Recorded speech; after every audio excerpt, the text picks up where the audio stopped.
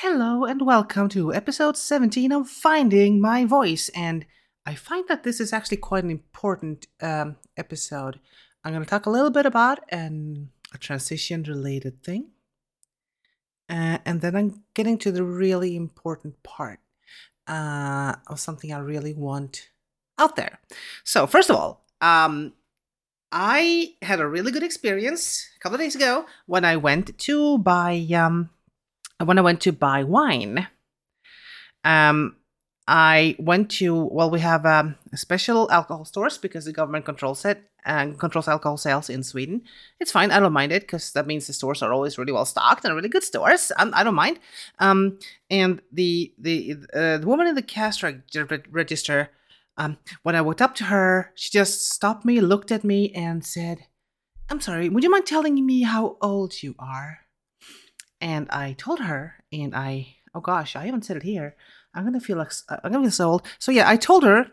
I'm gonna be honest with you guys. Okay, I'm 42, and she stared at me and went, "No," and I said, "Yeah, I'm 42," and she was like, "Well, congratulations," and that was just so sweet, and it's very nice, and it was really nice to receive a compliment like that, just an appreciative compliment and a mini friendship bond between two strangers who just acknowledge that we share this world and want the other person to be happy. And where I'm coming at is that never happened before I was out.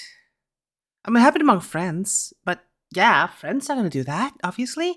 But a guy in Sweden doesn't say to another guy like, "Oh wow, that's a great haircut." That was stranger. Like people just don't take the time to be nice to each other, but women do.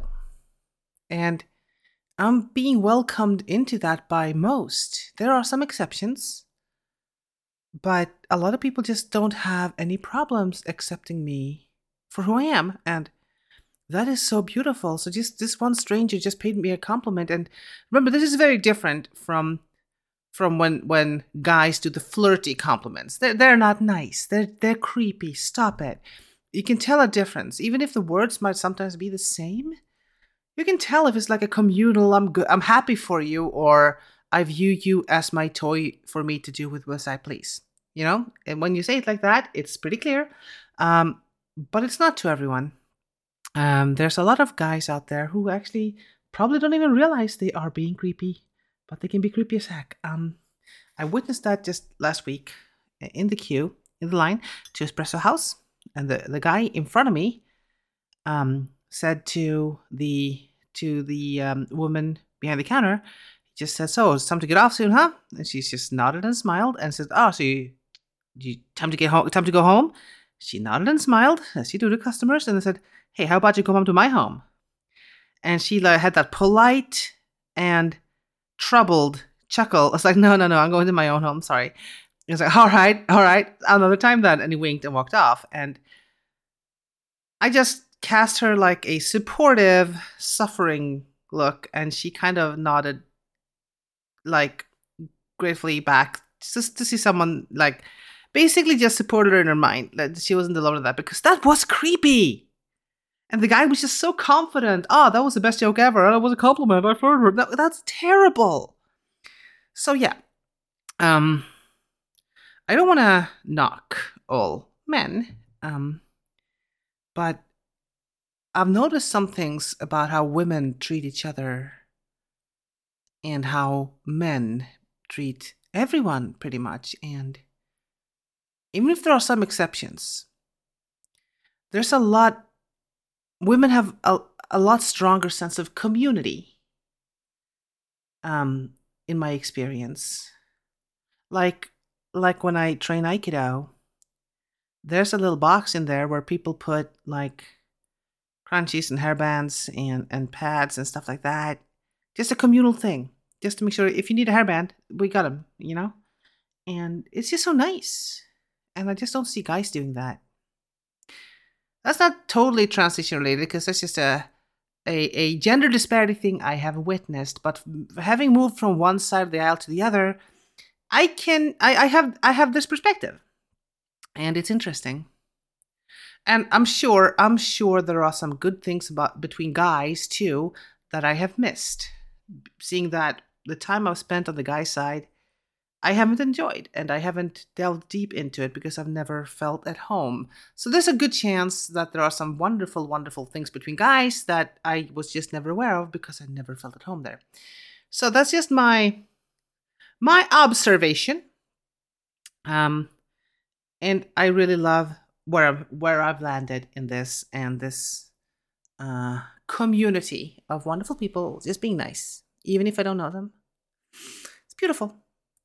All right, and speaking of which, I recently realized that I have been remiss in voicing my appreciation of people. I feel terrible about that because for me it's important. I want people I like to know that I like them, and I think sometimes I just take for granted that me just smiling and just enjoying my time around them makes it obvious, and I don't think it does. And I'm going to tie this into role playing, and I think this is something that's true for most role players. I'm not sure how much into role playing you are, but if you're listening to me and have listened to 16 other episodes, I must assume you have some knowledge about role playing. Most role playing games, not all actually, there are a few that don't, but most role playing games have a game master. Different systems make the game master work more or less, but it's always quite a bit of work, even the rules light systems. The light rules can actually make them work harder in other ways, but in any system, whatever the system is, the game master makes the game possible. And I know a lot of people enjoy game mastering. And I don't hate it. I think it's fun, but I much, much, much prefer playing. And when you're game mastering, you can't play. That's why I tend not to game master as much as I can because I want to be playing. And I sometimes feel bad because if others felt like me, then like game masters don't get to play as much. But seeing as now I know that some people just love game mastering, well, it's great to have that relationship then. And I always appreciate game masters just for taking their time and trying to help me share this world. And I just realized that I had fun is something I sometimes say, but I very seldom just take a time and tell the game master, look, I really appreciate you leading tonight's game. I enjoyed it. I am very grateful for what you're doing. And I really think I think I should do this every time. I think every role player should do this. Because game masters have a lot of pressure. Some are new, some aren't new, but some are always nervous. And we need to make sure game masters get positive feedback. Everything you like about it, let them know. I'm gonna try and become better at this. Because I think a lot of them just try things out and they're not sure what worked and what didn't because we just enjoyed it, we had fun when we played, but the game master seldom knows what helped us have fun unless we tell them.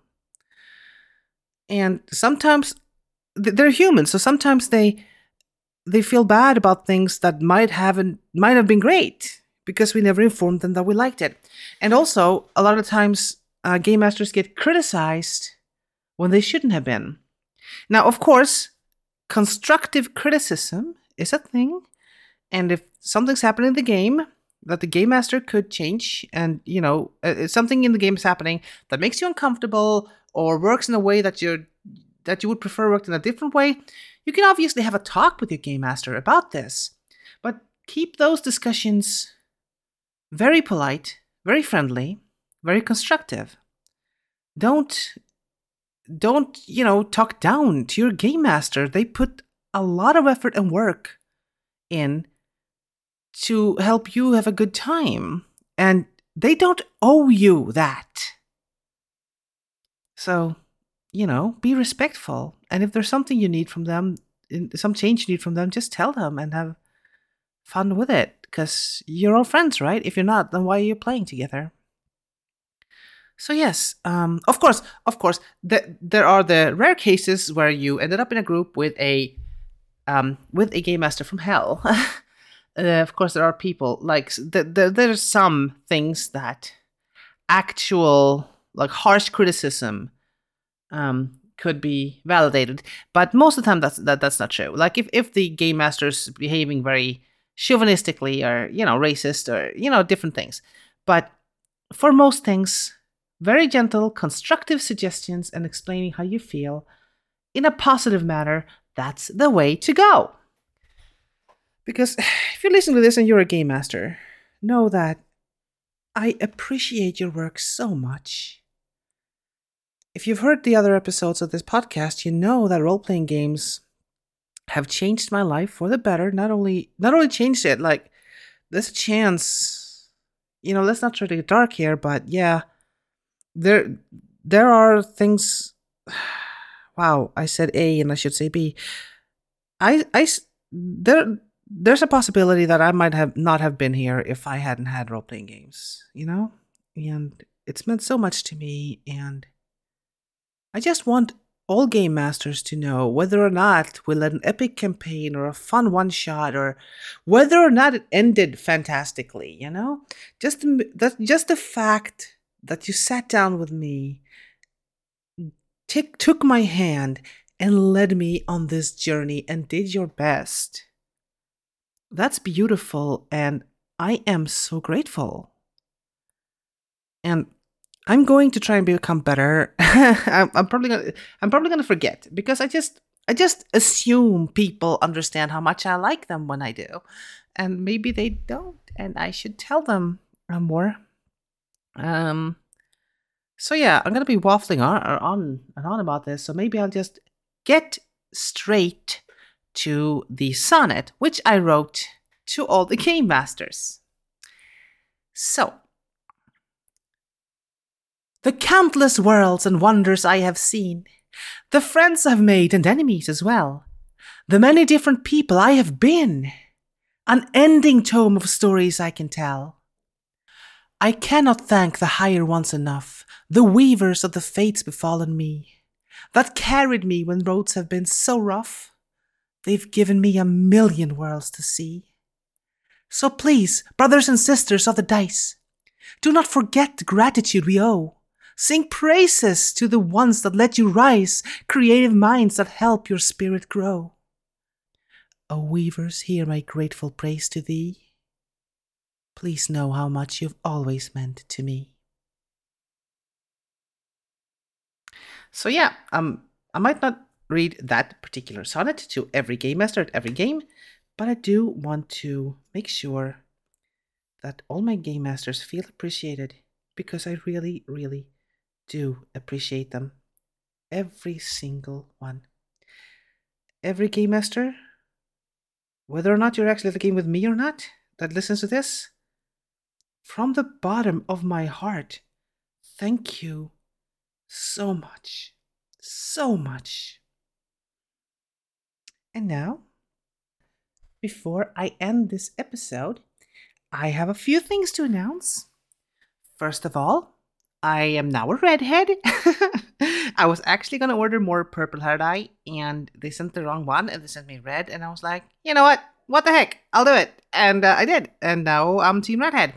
And you know what? I think I'll stay. I like it, and people around me like it. So yeah, there you go. I think that was an important thing to announce. I'm gonna put an image on my blog so you can see my hair. And you know what? I'm gonna make this the thumbnail of this episode. So anyone that has a podcast app where that has thumbnails can see that. So that's one announcement. The other one is I'm gonna start having guests on. 2 definite plans. One of them is another player, a friend of mine who plays D&D, will show up and we'll talk about transition-related things, because he's also a trans person, and we're going to talk about transition-related things and role-playing, and we're going to be taking questions, answering a few questions as characters. I'll be Sapphire, and he's going to be playing Nyx, who is a changeling D&D character, and Mischievous Changeling, I believe, non-binary, by the way. And Sapphire, my character, I've spoken to about her before, and that's as you know, she is a bard, a princess, and she's basically a trans metaphor. She's pretty much a magical trans woman. What a trans woman will be like in a world of magic, I guess. And so yes, if you have any questions for those characters, write them to me, and we'll bring them up in that episode. Another thing is the game master of Vestmark, where I play Alvhild, the one who assigned me the character who gave me one of my actual names, wants to show up. And the one thing he wants to do is talk about his game mastering, which is good, because I don't do a lot of game mastering. So it's good to have another voice in about that, who wants to talk about that and how he does it. And how he gets the best emotional response, because as you might have been able to tell if you've listened to the episodes I've spoken about Vestmark, I think it's 2, 10, and 11. I believe, yes. Then you will know that it's a very emotionally driven campaign. And also, he did suggest that he might solo lead a session with me. Maybe we'll do like a dream sequence with Alvhild, or a flashback scene or something like that on the actual podcast. And I thought that sounds kind of cool. So those are a few things you have to look forward to. So what have we learned? All right. Be kind to people around you. Always thank your game masters. I am a redhead. And ask questions for the coming episodes. Great. So, I have to get ready for my D&D game in a few minutes. So have a great day. I love you. Bye.